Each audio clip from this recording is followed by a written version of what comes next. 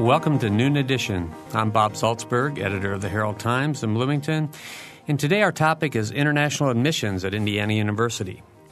Mary Catherine Carmichael cannot be with us today, but joining me in the studio is co-host Will Murphy, and we have one guest. Christopher Foley is the Director of International Admissions and the Chief of Operations for Undergraduate Admissions at Indiana University. If you have questions or comments, please phone us at 855-0811 or 877-285-9348, or you can send your email to noon@indiana.edu. Chris, welcome to the program. Thank you for having me. Sure. Thanks for being here. Will, thanks for sitting in today. It's my pleasure. Will's the professional. So Mary Catherine and I are unprofessional, or volunteers, I guess. I should be so unprofessional. So, international admissions is – IU is such a sort of a diverse community when it comes to international students. I think when I go out and speak to people, I talk about how there are students here from 110 different nations. How close am I? You're off. You're a little low. We actually have about 136 countries represented. I'll have to rewrite my speeches. That's all right.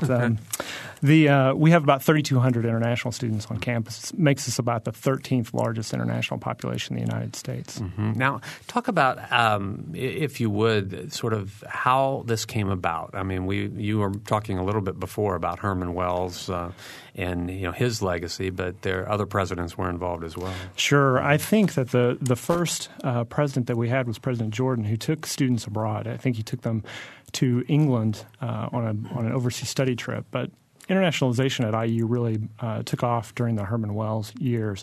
Not only was it for the international students, but also with just the outreach and the use of IU faculty to do development work and really help rebuild Europe in some ways, and also just to help the United States reach out to other countries in a lot of ways. Mm-hmm. We really became a leader, I think, at that time, one of the top institutions, and we've really tried to maintain that, not only through international admissions, but as an institution. Mm-hmm. And international admissions, as we were talking before the program, is different from international programs, which is basically students who study abroad and those kinds of programs, correct? They also deal with the faculty and with scholars, things along those lines. They also work with the students once they are physically on campus. One of the misconceptions, I think, and one of the good things about Indiana University, but one of the misconceptions about it is that there's just one place that deals with international students. International students are really dealt with across many units on campus. There's international admissions, international programs, international services, overseas study. You kind of get the gist. Not only that, but there's a great deal of commitment on the parts of the schools and also in the alumni, the foundation, to serve these particular students. Mm-hmm. And not only the students, but the faculty and the scholars and things like that. Now, I was looking at your background, and you specialize in education systems of the former Soviet Union. So how did you get involved in that? And you were telling us before you grew up in Arkansas? That's correct. So how did you get from Arkansas to international programs? It's a long story. I originally came from Fort Smith, Arkansas. I went to the University of Arkansas as an undergraduate, studied Russian studies. People asked me why Russian. I thought, well, it's an interesting language, so I think I'll take that. Then I came here to do graduate work. I actually did my graduate work in English and creative writing. Stayed here afterwards because it's such a nice town and because I had a job in international admissions, mainly because at that time I was still using my Russian. I was doing some translation work and stuff. So that led me into this. Career in the admissions office, or just as an admissions officer, isn't one of those things people grow up saying, oh, I want to become an admissions officer. It's one of those things that once you become affiliated or you get used to working in a university, it's really a great job for some people. So you kind of you kind of luck into it after a while. So that's how I kind of lucked into it. I've really enjoyed it since then. Mm-hmm. So. Okay. Our phone numbers are 855-0811, 877-285-9348, and the email address is noon@indiana.edu. Will? What percentage of international students are here on the Bloomington campus?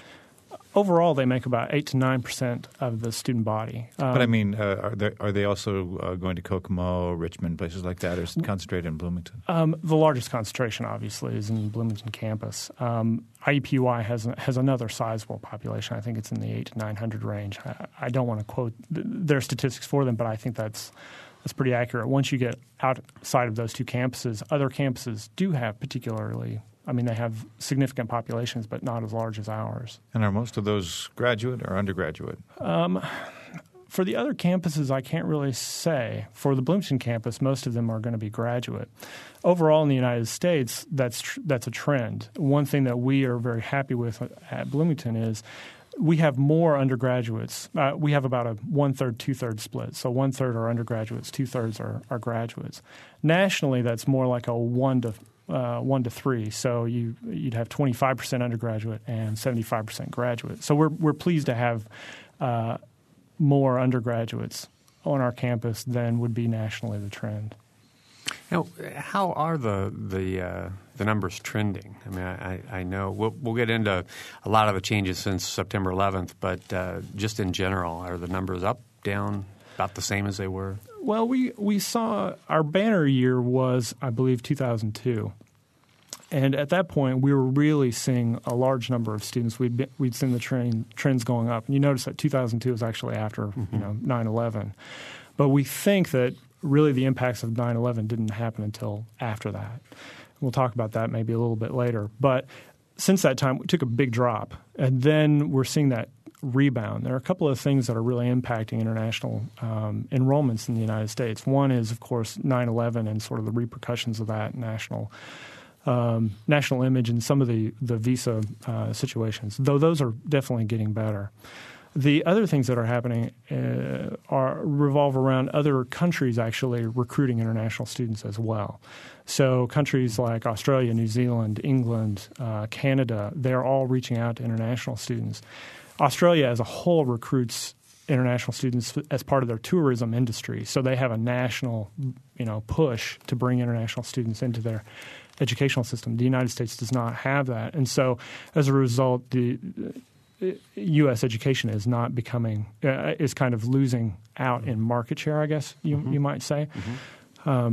Still, all in all, the trends are going back up. I think part of that is people are more interested in studying in the United States. We still have a very good educational system post-secondarily. And that's hard to compete with. I mean, students really want quality, especially international students, I think. The other things that are happening is really revolve around.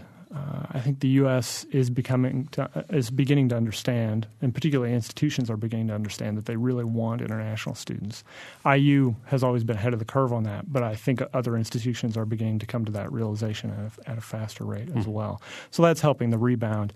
Also, just students they're more mobile globally now than they ever have been. So the number of students studying outside of their home country.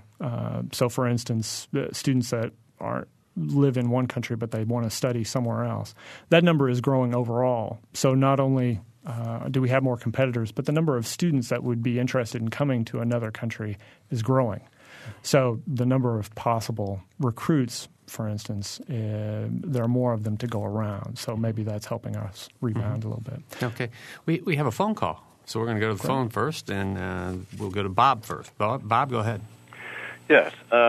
I've had several Fulbrights abroad, and generally when I've been in these countries, a lot of the institutions or several of the institutions come to me and ask me, how to get their students into Indiana University, and I've not really had any success in getting students here, partly because of the high medical costs, the medical insurance that is required, also because the State Department requires, at least at that time, $20,000 that the student had to show that they had in order to be here for a year, and this was very difficult for students in Hungary when it was still on soft money there, and nobody could afford $20,000.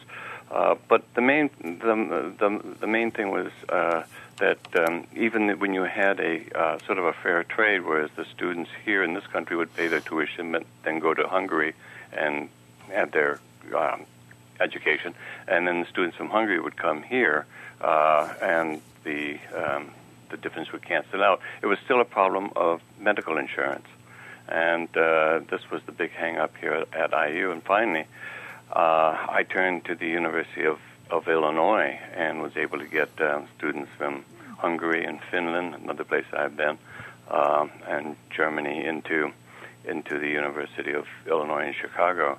So there seemed to be less interest in Indiana to do some bending or to try to figure out ways to help to deal with this medical insurance that was required for our foreign students. Is there any comment on that? Sure. I can certainly sympathize with you. One of the things about getting students into the United States that can be frustrating is the high cost. The United States education as a whole is very expensive. Right now, that $20,000 that you mentioned, actually students now have to provide about a $35,000 proof that they have about $35,000. That's only going to go up. That's unusual, especially when you talk about something like a country like Hungary, where they come from a system where, for the most part, those costs, those educational costs, are free. If you get into college or if you get into university, the state pays for it. That's not the model in the United States. And one of the biggest issues that we have is we do have a lot of students, particularly from those countries that are very well qualified, but just they don't have the means to come to the United States. Unfortunately for them and for Indiana University, but I don't think we're alone in this, that's just a reality. That would be the reality for U.S. students as well. I mean, we expect U.S. students, though they can get federal financial aid, we would also expect U.S. students to pay a significant amount of money, which I think is a growing concern in the United States as well. So that's just an element of the U.S. educational system. As far as the medical costs, medical insurance, and these are federal guidelines, by the way. In order to bring a student into the United States who is not a citizen of the United States or a permanent resident, they have to show that they have the means to support themselves while they are here. Part of that not only is just the cost of tuition and room and board, but also medical insurance. Right now, I think the medical insurance is about $900 to $1,000 that they have to show. I don't know what the case was when you were trying to bring them here from Hungary. It's probably about that much, but they did say that the Hungarian students could work on campus, but of course campus salaries were so low that. And unfortunately, the way we read the guidelines, we can't really take anticipated income into that financial need portion. So, I mean, we understand that. We have done a lot of work recently with international students and financial aid. One of the things that we were able to do, especially after the federal government started instituting a system called SEVIS, which made students have to pay more money just to have an interview to come into the United States. This can be an obstacle. So we kind of recognize that, and right now with undergraduates, every undergraduate who is a non-resident, who is an international student, if they're admitted by the first part of the summer, receives about $1,000 a year to help compensate offset some of those costs.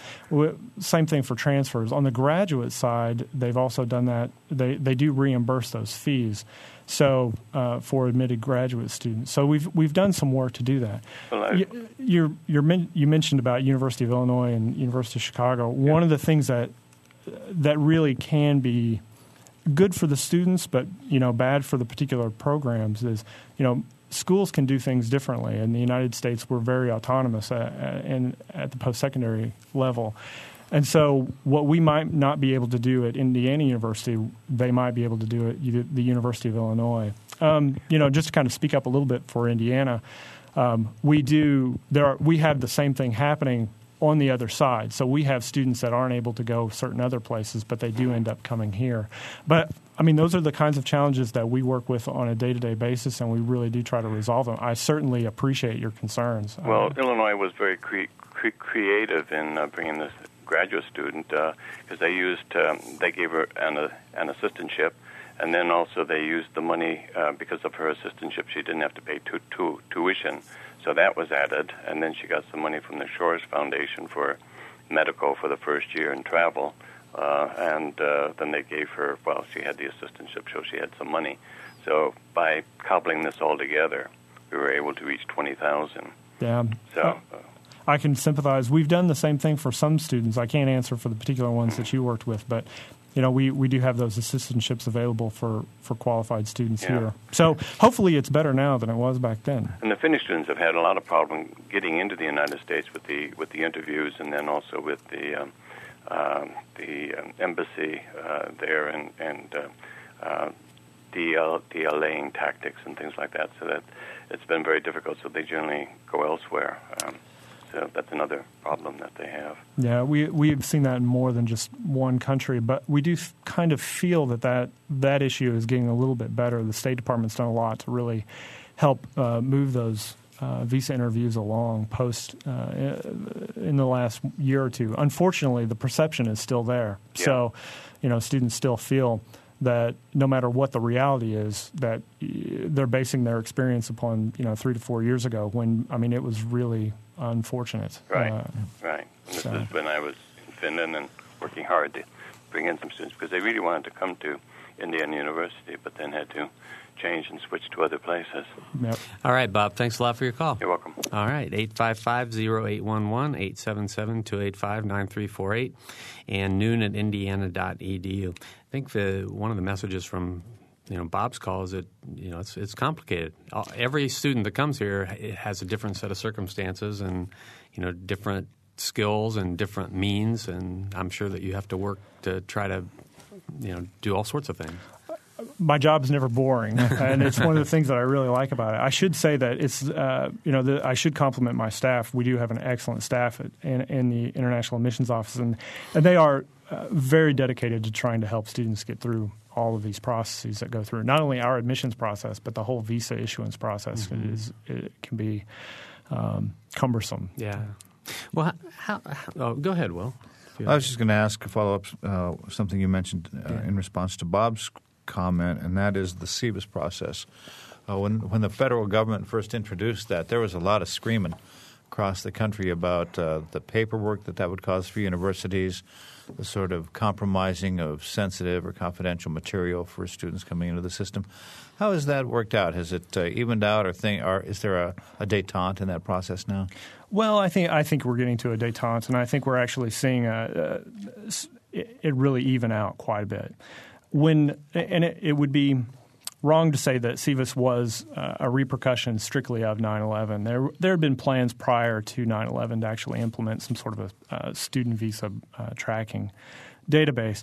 It had been really slowed down. 9/11 put it on the fast track, and it put it on the really fast track. When you implement technology too fast, it comes in. It's a very rocky landing, and I would say that SEVIS came in in a very difficult way. For our office, for the Office of International Services, I should say that the Office of International Services at IU led us through that process. They did a fabulous job. They've got they've really done some cutting edge work on helping us maneuver through SEVIS and these requirements. We definitely take our lead from them, but we saw that the first year it was really difficult. That was our banner year too. So when you have a bad implementation of technology, then you turn around and have a whole lot of applications you're trying to get into the system. It's very difficult. Since that time, especially with the help of the software and the lead that International Services has provided, I would say we're back to definitely pre-9/11 kind of a turnaround time on applications, getting things in, getting things out. Things are a little bit easier now. I think we've really – it's forced the university to take what was a very paper-based process and turn it into a technically savvy process. So that means our reporting, we can stay on top of things a lot better. We can do a lot of things much more efficiently than we did in the past. And I do think that that's really helped us out. The problems with SEVIS, I think there was some. It had a bad perception amongst international students too. Suddenly, we were tracking every student that was coming into the United States. This is a very small portion of the international people that come into the U.S. I think it's well under 5%. It could be down around 2%. So they felt like they were being picked on in some ways. Not only that, but then there was biometrics that they added, so everybody was being fingerprinted and eye scanned. Things. It felt very Big Brother-ish, I think, to these other countries. And in many other countries, they haven't had good experiences with situations where the government is watching them all the time. And so I think that the public relations issues around SEVIS were very difficult. There's also a financial burden that was added. Students suddenly had to pay $100 for their interviews to get a visa, and then they also had to pay another $100 to get processed through the SEVIS system, and that was very difficult. $100, and now you're talking about $200 because that's for the visa interview. $200 in another country is significant, and given that most of our students are graduate students and they come in on those assistantships, they don't have a lot of extra money just laying around. 200 students to a Chinese student could be a month's pay could be very significant. And so SEVIS really added a few obstacles that we had to work with to try to help retain our appeal to international students. But I'd say that it's getting a little better. I mean, definitely we're surviving, and I think we're going to bring in one of the largest classes of international students we've seen on campus.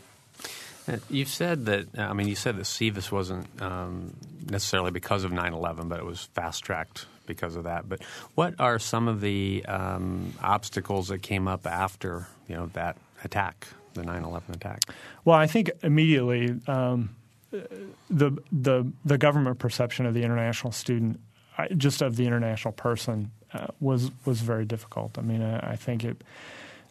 And there's still that lingering concept that the international student is not always up and up. But, especially in education, I would say that one of our biggest foreign policy pushes is, building good relationships with other countries. And through programs like Fulbright and Muskies and things like that, and just through students coming here and studying, we really build friends around the world. And I think people kind of forgot that for a little while.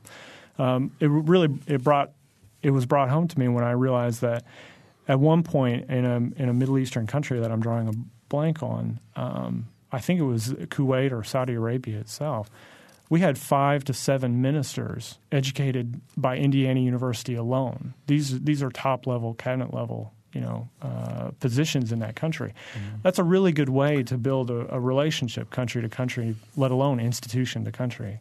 But I think people forgot that, and for many good reasons. Don't get me wrong. I mean, I think that was a very difficult time for the United States. But that was one thing. The other thing is that I think other countries began to have a very different view of what the United States was, that we weren't welcoming. Suddenly we were making people give us their fingerprints and their eye scans, and we were making them entering their names into a database. And they thought that we thought that they were all bad people, which was not true. I've never seen a more welcoming environment to international students than some of the stuff that went on our campus and other campuses around the United States. But it took a while for that to kind of go away. Mm-hmm. The financial burdens we've already talked about, mm-hmm. I think that kind of got a little bit that definitely added what seemed insignificant to us, but was more significant to the other students. That really made it difficult to get applications and to show people that we really wanted to be here. It kind of played into the Australians and the British hands. Mm-hmm. And now they became even more welcoming than we were, and that did not help. Mm-hmm. Okay, we've hit break time. We've got a call on the phone. We have an email, but we're going to wait till after the break to get to those. So you're listening to Noon Edition. We're talking about international admissions here at Indiana University with Chris Foley. We'll be right back.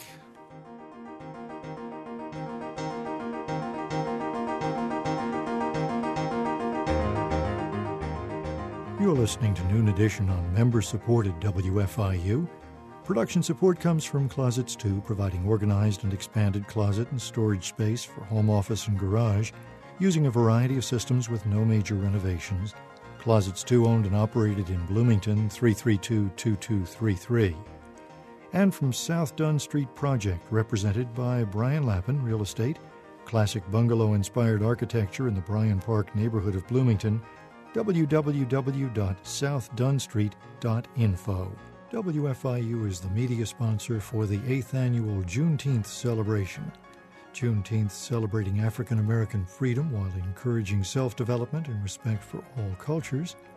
The parade starts Saturday morning at 10 at the Neil Marshall Black Culture Center, ends at Bryan Park with activities continuing until 4 in the afternoon, with songs, multicultural and information booths, food vendors, arts and crafts, and more. More information about this and many other events on the WFIU website, wfiu.indiana.edu.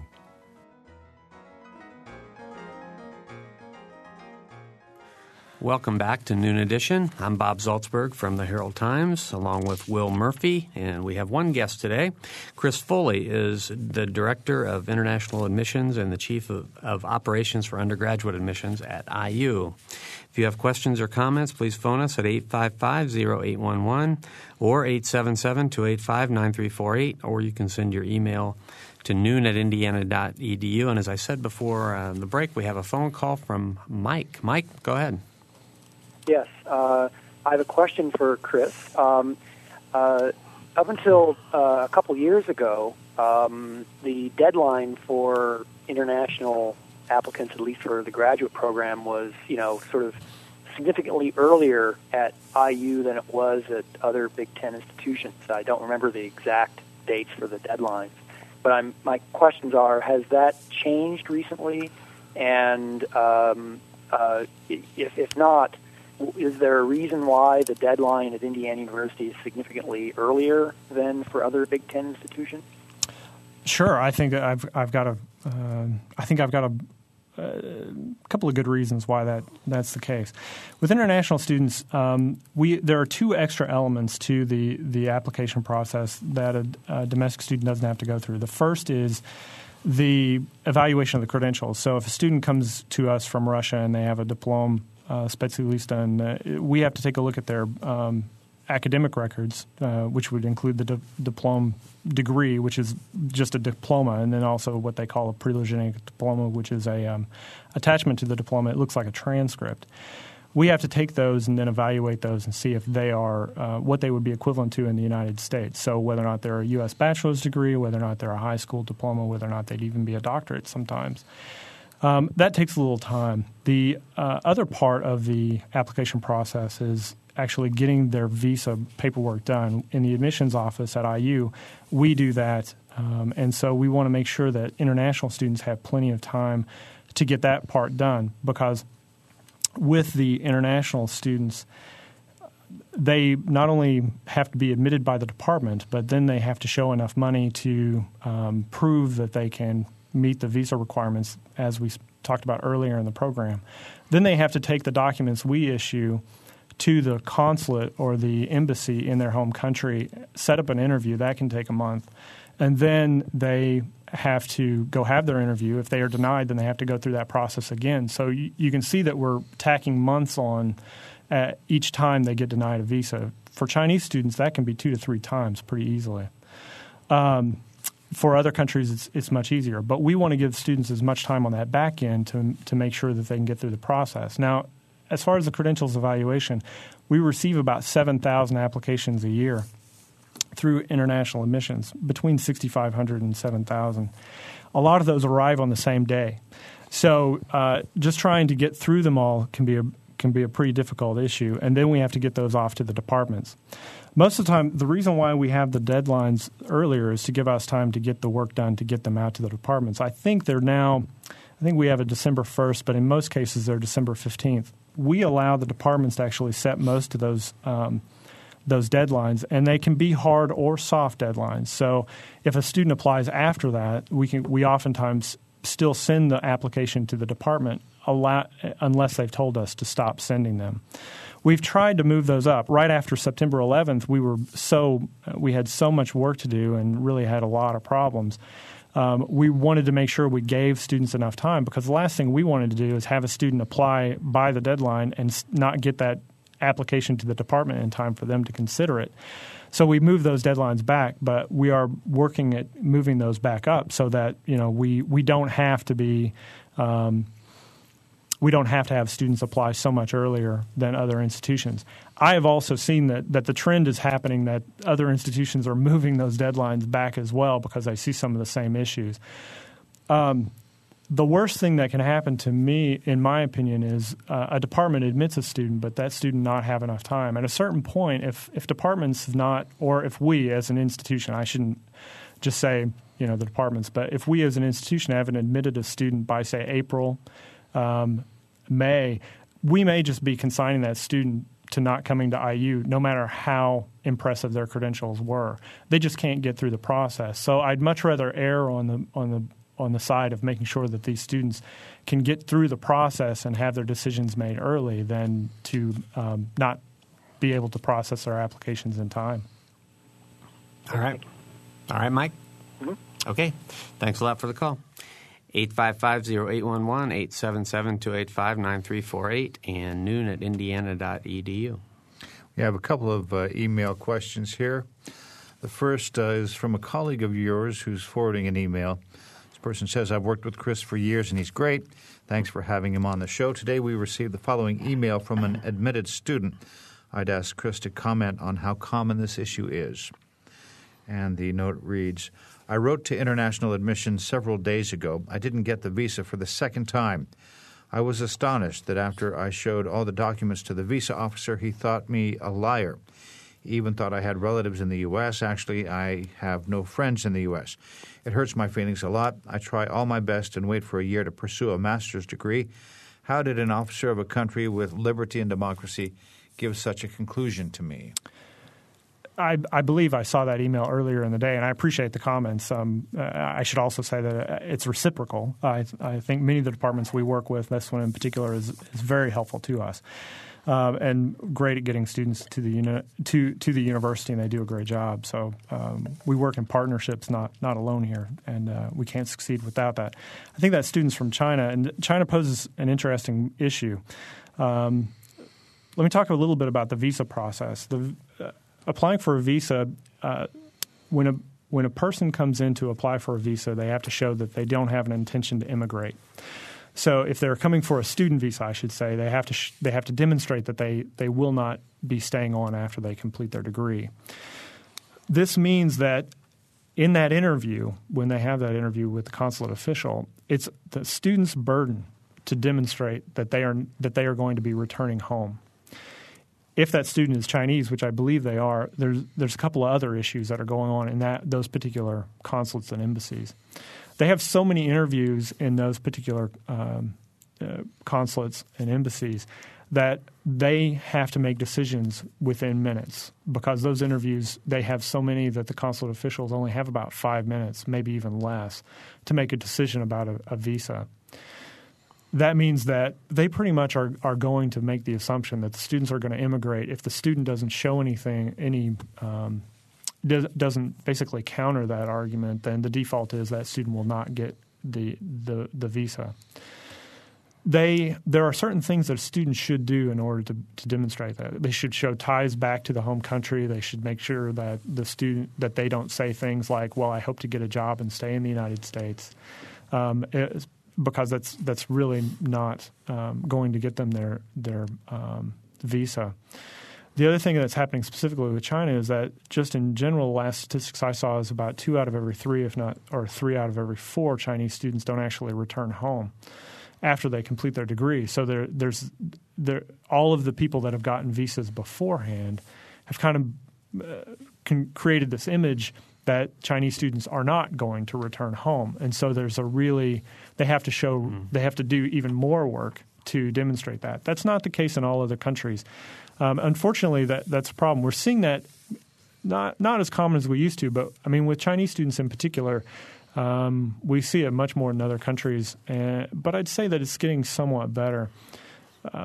But still, it's an issue of staffing on the part of the consulates and embassies. It's an issue of sort of historical trends with Chinese students in particular. It's also got to do a little bit with just that default that they assume that the student is going to immigrate. So. Okay. We have a second email here. Other than keeping enrollment full, can you list some of the advantages for IU and the Bloomington community of international students being here? Sure. Well, I'd like to say that for the most part, when I'm in conversations about international students, we very rarely talk about them as tuition dollars. I get a lot of questions. Well, aren't we just another source of money for the university? And I can say you're about the same as any other student at IU. So as far as conversations about money or anything like that, we really see international students as a source of diversity in a lot of ways. We believe that it's integral to IU as a whole. Herman Wells, going back to him, he thought that we can't make every Indiana student go abroad, but we can bring the abroad home here to Indiana. And we really do that through the international student population with those 136 different countries represented. You can interact a lot with a lot of different cultures. They are high ability students in a lot of ways. They are excellent in the classroom. They have high retention rates. They have high first-term GPAs. They tend to have good SAT scores. Their education is phenomenal. So in most cases, the students that are coming to the United States are coming from very good schools. They're some of the best in their countries, and they're really they're go-getters in a lot of ways. You don't decide to pick up from your home country and travel across an ocean if you don't have a certain amount of drive, if you don't have a certain willingness to really, be engaged in that other community. And so I really think that we see those elements coming through with the international students. They go home and they do great things. Some of the alumni internationally are really, really phenomenal. They've done some great stuff. I've already mentioned that they become ministers, they become leaders of their own country. The deputy minister of education in Kazakhstan, for instance, is an IU grad. He's not. I don't think he's even 30 yet, and he's in that position. So you see them really take on some fantastic roles. Those are two really important elements that I think really add to this campus and make it unique. At the graduate level, some of our departments are very dependent upon them for their grants and for AI-ships. I mean, you can only get so many French teachers who are U.S. citizens. You can only get – in this environment, you can only get so many students who are interested in physics that are U.S. citizens. In order to get your labs to keep your labs operational, to get grants and things like that, international students are some of the best sources of to help us out in that, and so they're integral to research and the teaching mission of the university. So it very rarely comes down to just enrollments for us. We have about 15 minutes to go. The phone numbers are 855-0811, 877-285-9348, and the email address is noon@indiana.edu. How do you deal with the language issues? Do all the students who are enrolled already speak English, or are there courses? Are there English training courses that students need to take when they arrive? We do have an ESL program on campus. The intensive English program has been here for years, and they do a fantastic job. They bring students here just to learn English. So if a student just wants to come to the United States and learn English, they can do that at Indiana University. If we admit students who do not necessarily meet, English proficiency requirements.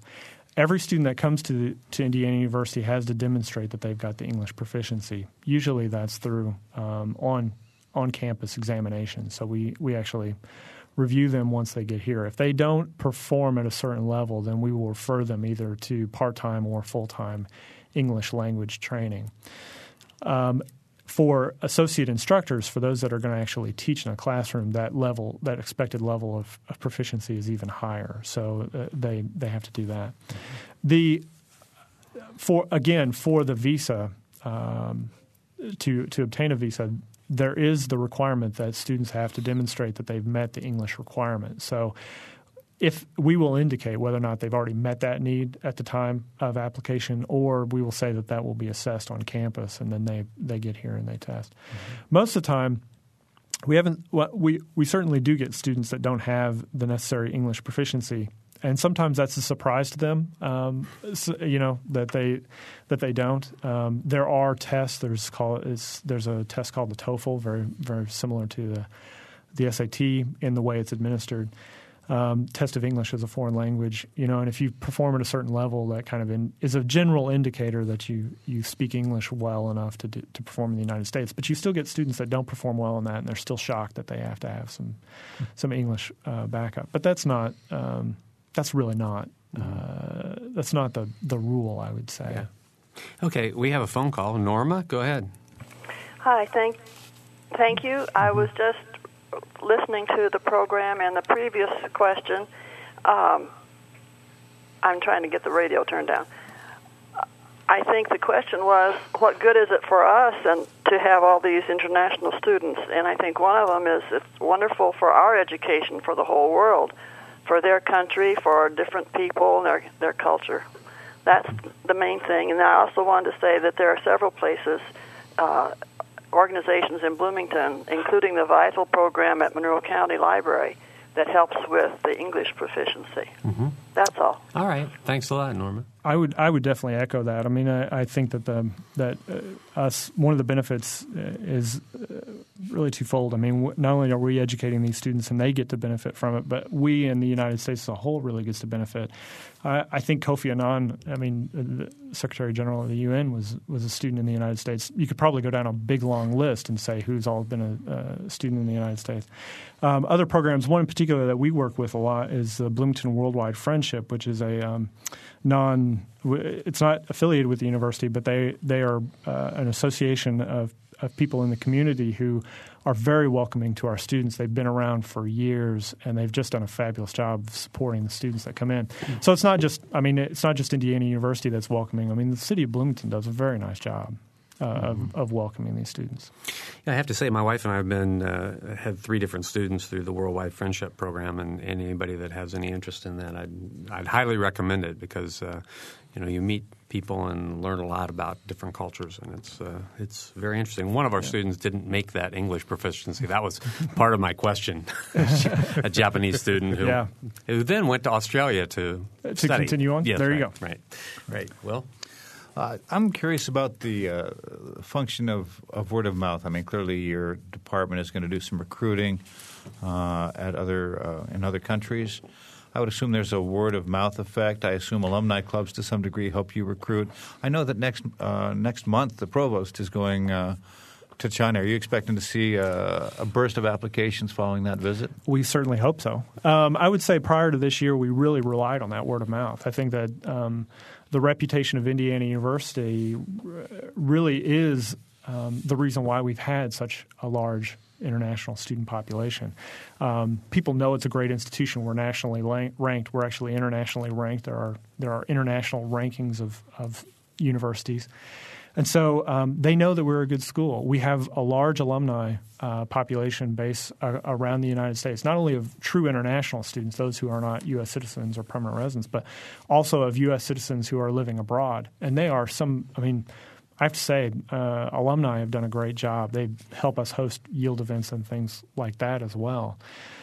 We're really hoping to build upon that, and I think that this last year we saw an increase in funding for international recruitment. It was a modest investment, but it was a critical investment. We were able to hire an international recruiter.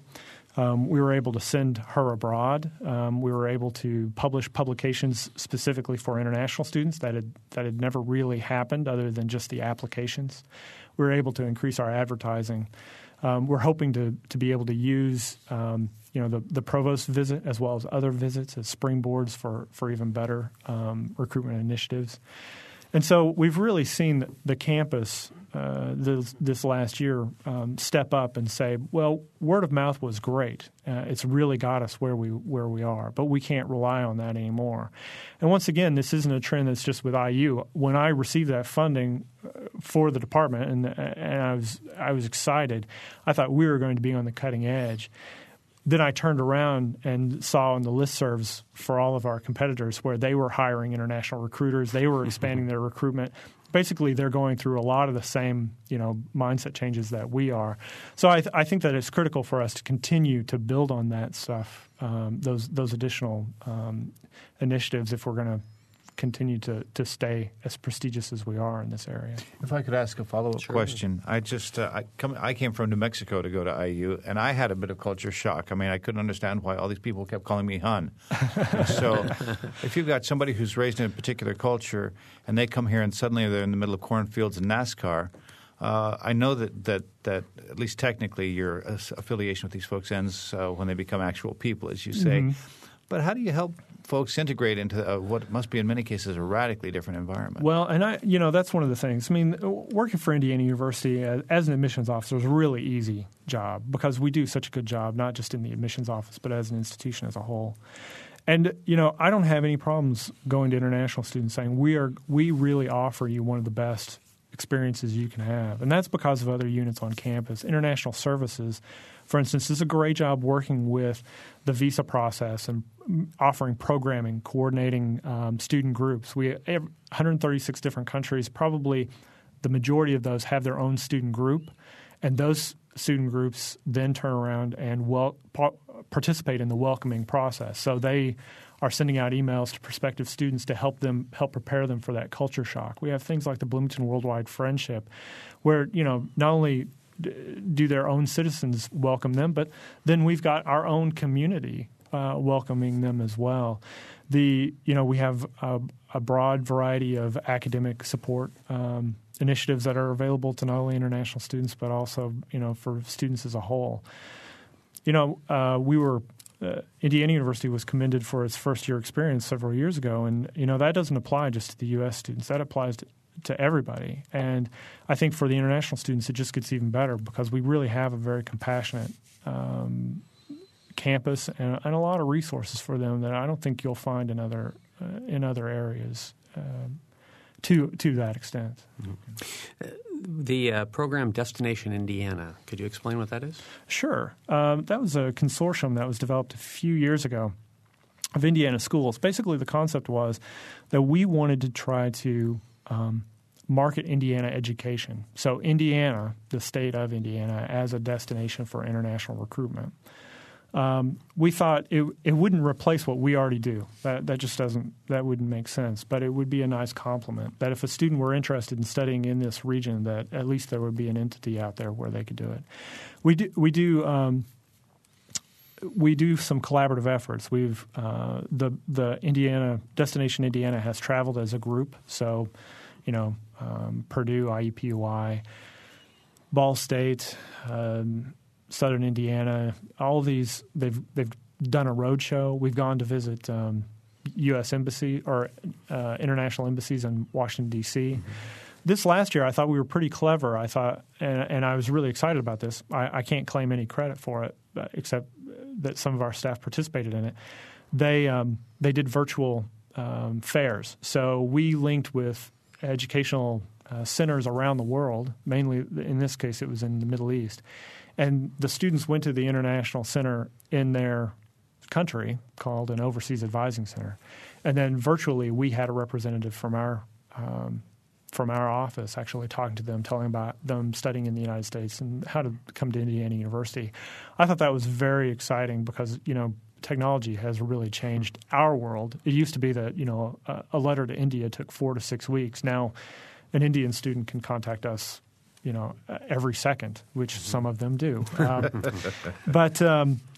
So that's been really exciting. This last spring, Candace Progler, our assistant director for international recruitment, helped coordinate bringing 3 of those advisors from those centers to Bloomington, Kazakhstan. They were from Kazakhstan, Thailand, and Jordan. And they got to really have an in-depth experience. So when they go back home, and we've done this for several years, when they go back home, they will be able to talk firsthand about, Indiana University. And, we know not only from our work with international students, but for domestic students, getting people here, whether or not they're students or, high school teachers or high school counselors or, representatives of scholarship programs or something like that, getting them to our campus is key. Once they see Indiana University, it's a very, very easy thing for them to promote wherever they are. They love the campus. I mean, it's fantastic. And so anything we can do to do that is important. Now we've got these people, in Kazakhstan, Thailand, and Jordan, who have seen the campus, and they're really excited. Hopefully they'll be as excited about it as we are, and be able to tell students about what we have to offer. So we've just got a couple of minutes left to go. The coalition of schools from around the state, how often do you meet? Is there a governing board? Do you have it rotates. Up until this point, it's really been Ball State took the lead on it and has been helping out with it. Although a former director of international services, Ken Rogers, at Indiana University was very instrumental in helping promote it as well. Right now, the leadership is out of the University of Southern Indiana, Heidi Gregorian, and she's taken over that leadership. We meet probably once every quarter, I believe. It kind of varies depending upon what we have going on, but we definitely try to have some sort of a recruitment event in the fall and in the spring. Okay, and just the last 30 seconds, are there parts of the world that you're starting to see more and more students come, and are there other parts of the world where you used to find a lot of students that you're not seeing anymore? Sure. Where we've always seen students is from the East Asia, so India and China and Japan, Korea, Taiwan, Hong Kong. Canada's the outlier on that, but those are our top 5 pretty much. The new areas, we have some initiatives with Kazakhstan where they are funding a lot more students to come to the United States. And then also we've seen a lot of interest from Saudi Arabia because there are funding opportunities for students from their country to come to the United States. So those are our 2 big interests. We'd like to also rebuild parts of the Middle East, and I think Latin America is intriguing. I'm not sure if it'll be a booming market for us, but I think it'll be an interesting endeavor. All right, Chris. Well, Chris Foley's been our guest. I want to thank you and for all you do. I would say the international students make a lot of difference here in Bloomington. So they certainly do. Thank you for having me. Thanks a lot. For Will Murphy, producers Claire Deedy and Catherine Hegeman, and engineer Mike Pashkash, I'm Bob Zaltsberg. Thanks for listening. Noon Edition is a production of WFIU and the Herald Times.